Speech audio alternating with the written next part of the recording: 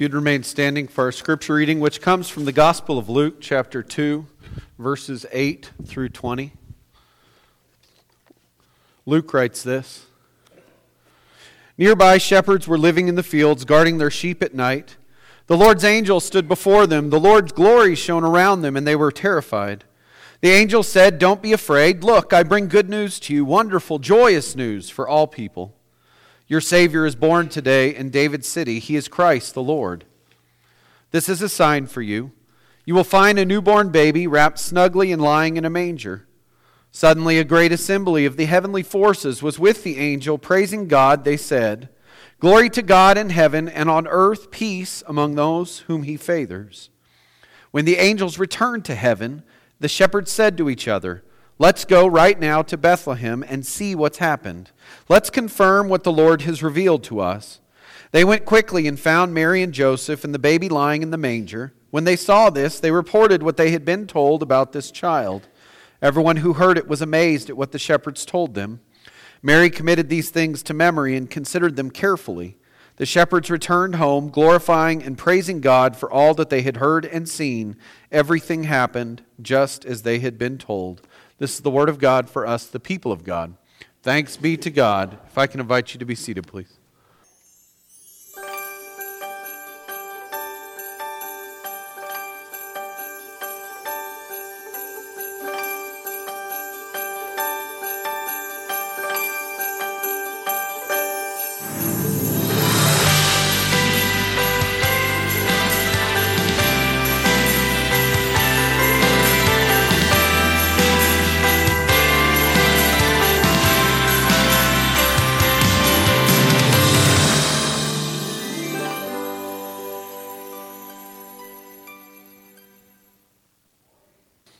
This morning's the second Sunday of Advent, where we've lit the second candle on our Advent wreath and the candle that tradition calls the candle of peace.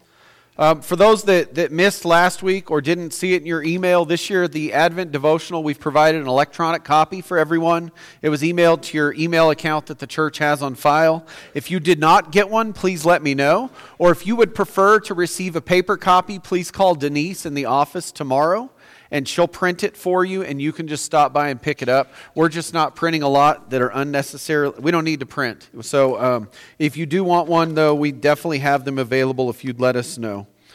So as I was preparing this week and reading about what it means for us to light the candle of peace, I came across a story that maybe some of you have heard about, but it's been observed in the country of Finland since the 1300s. And it's called the Declaration of Christmas Peace. And so I found a brief article through the miracle of Google. And every year at noon on Christmas Eve, the Christmas peace is declared in a city in Finland called Turku. The declaration is a tradition that launches the Christmas celebration and in a way marks the official start of Christmas. The exact wording during the past few centuries has changed a little bit, but the main content remains the same. And so the declaration is read aloud by, I'm assuming, this gentleman, from this balcony to advise the people of Finland to spend this festive period in harmony. And it also threatens offenders with harsh punishments. And then it ends with, "We wish you a Merry Christmas." I'm going to read it in a minute. So it's happened since the 1300s, and according to history, the current form that we're going to hear date back to 1903, and according to folk memory, it's only been interrupted a few times. And from 1712 to 1721, when the Russian invaded and occupied Finland.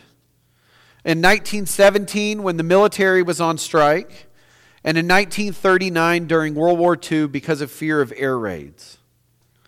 So it's been broadcast since 1935. It's now shared on the internet and everywhere else, and it reads this: "Tomorrow, God willing, is the graceful celebration of the birth of our Lord and Savior, and thus is declared a peaceful Christmas time to all, by advising devotion and to behave otherwise quietly and peacefully.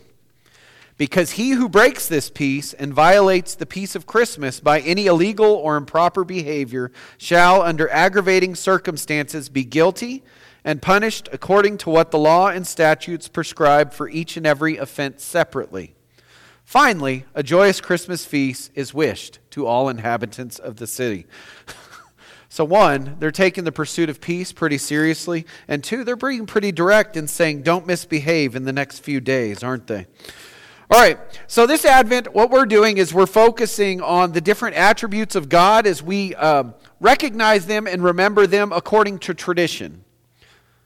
Because there's nothing in the Bible that tells us the exact way the Advent wreath is supposed to be lit, is there? That's a tradition.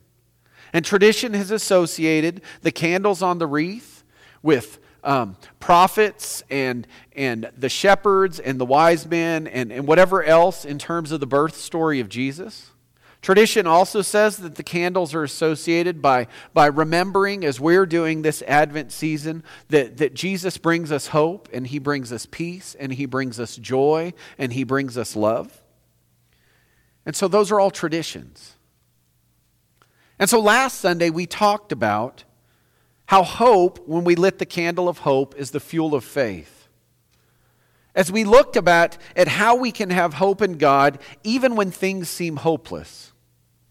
We also looked at the story of Simeon and Anna in Luke chapter 2, where we saw that the two of these older individuals who were waiting for the coming of the Messiah, who had been promised by God that they would be witnesses for this event, how they were able to remain hope-filled. Even as they waited day after day and week after week and month after month and year after year for God to send the Messiah Jesus. And so this morning what we're going to be looking at is the peace that comes from God in the sending of Jesus Christ, His Son. We're also going to be looking at the shepherds because tradition associates them with the peace of God.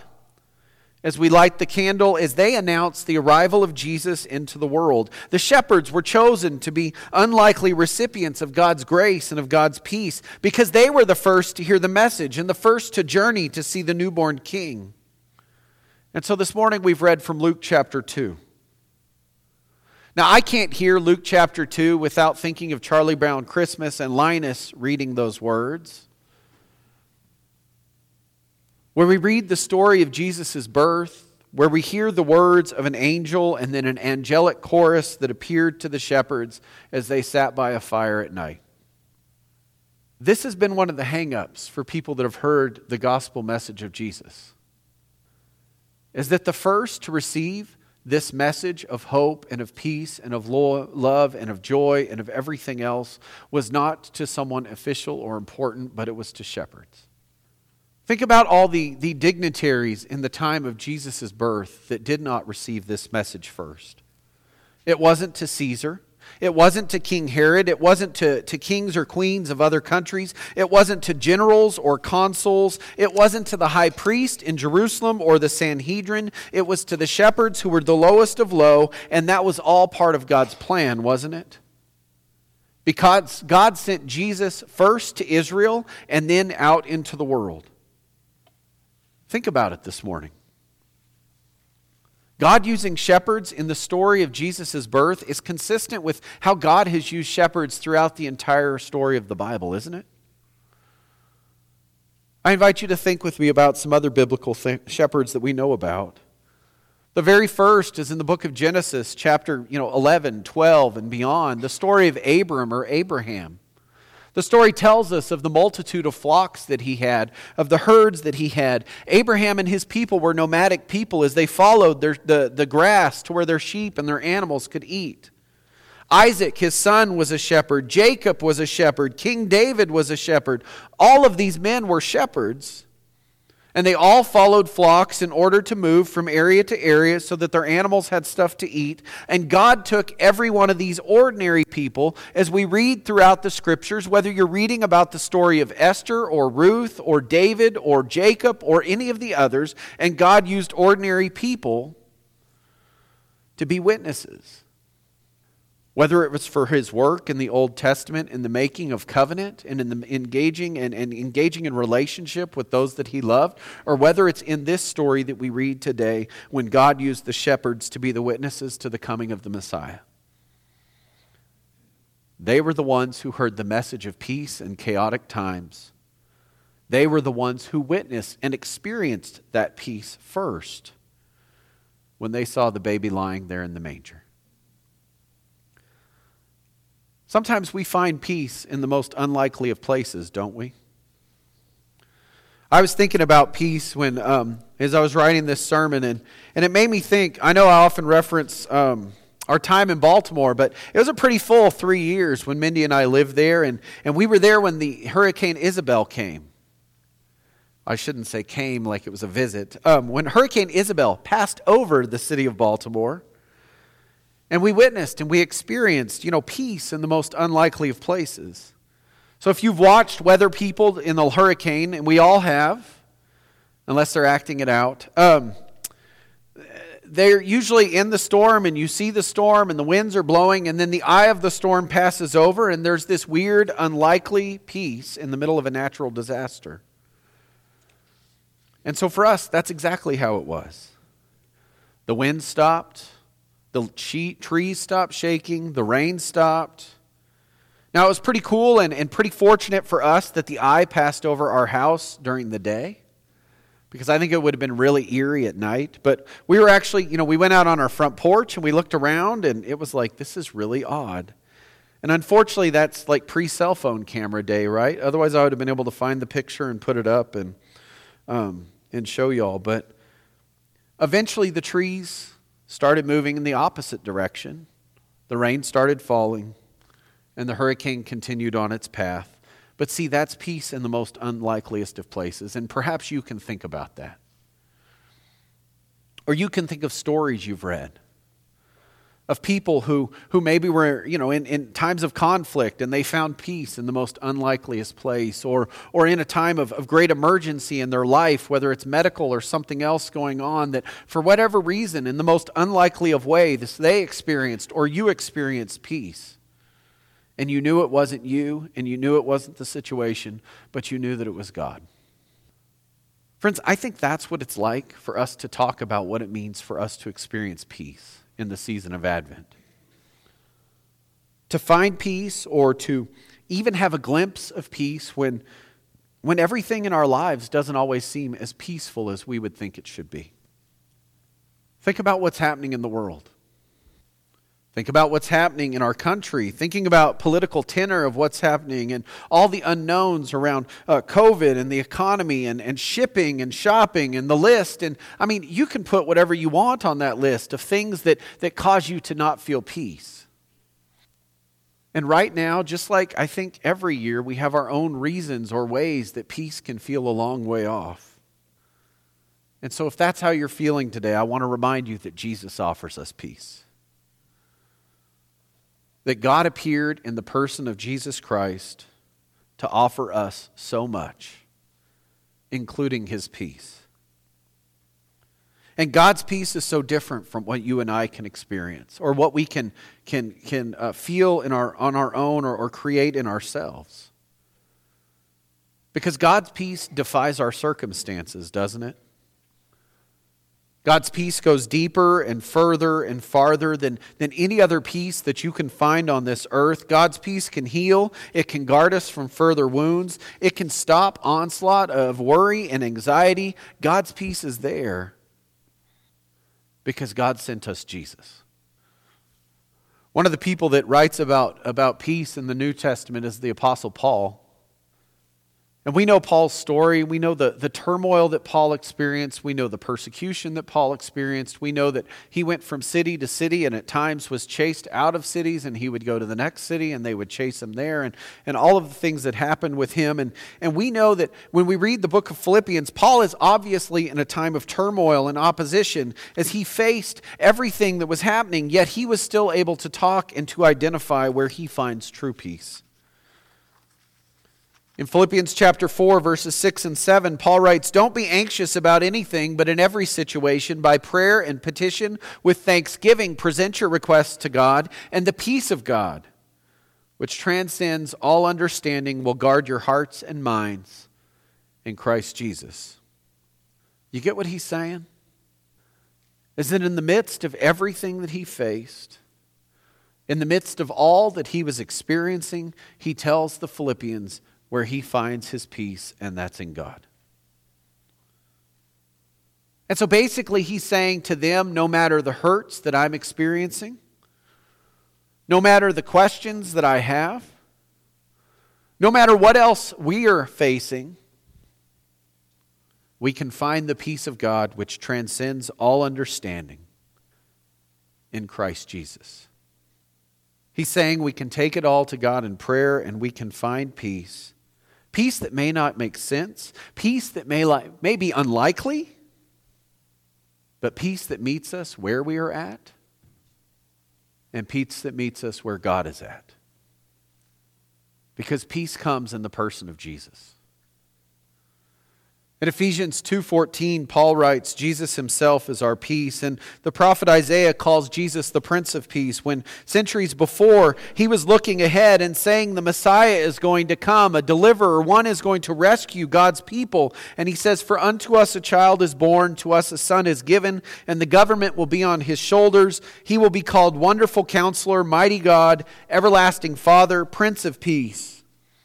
Of his greatness, of his government and peace there will be no end. He will reign on David's throne and over his kingdom, establishing and upholding it with justice and righteousness from that time on and forever.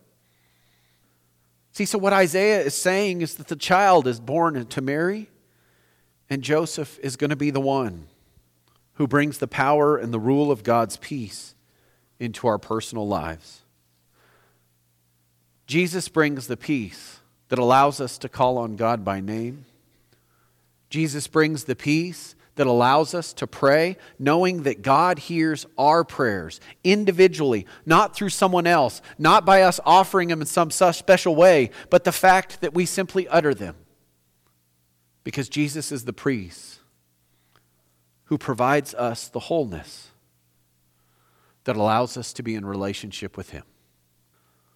See, Jesus offers us this invitation, not just today, but every day. But it helps for us to pause each year and to remember that just like hope is the fuel of faith, that God offers us peace that defies all circumstances. And Jesus told the disciples that. He told the crowds that. As he was teaching to them in Matthew chapter 11, he says, "Come to me, all you who are weary and burdened, and I will give you rest. Take my yoke upon you and learn from me, for I am gentle and humble in heart, and you will find rest for your souls. For my yoke is easy and my burden is light." Jesus is offering peace here, isn't he? If we take his yoke, he will help us find rest. He will help us find peace.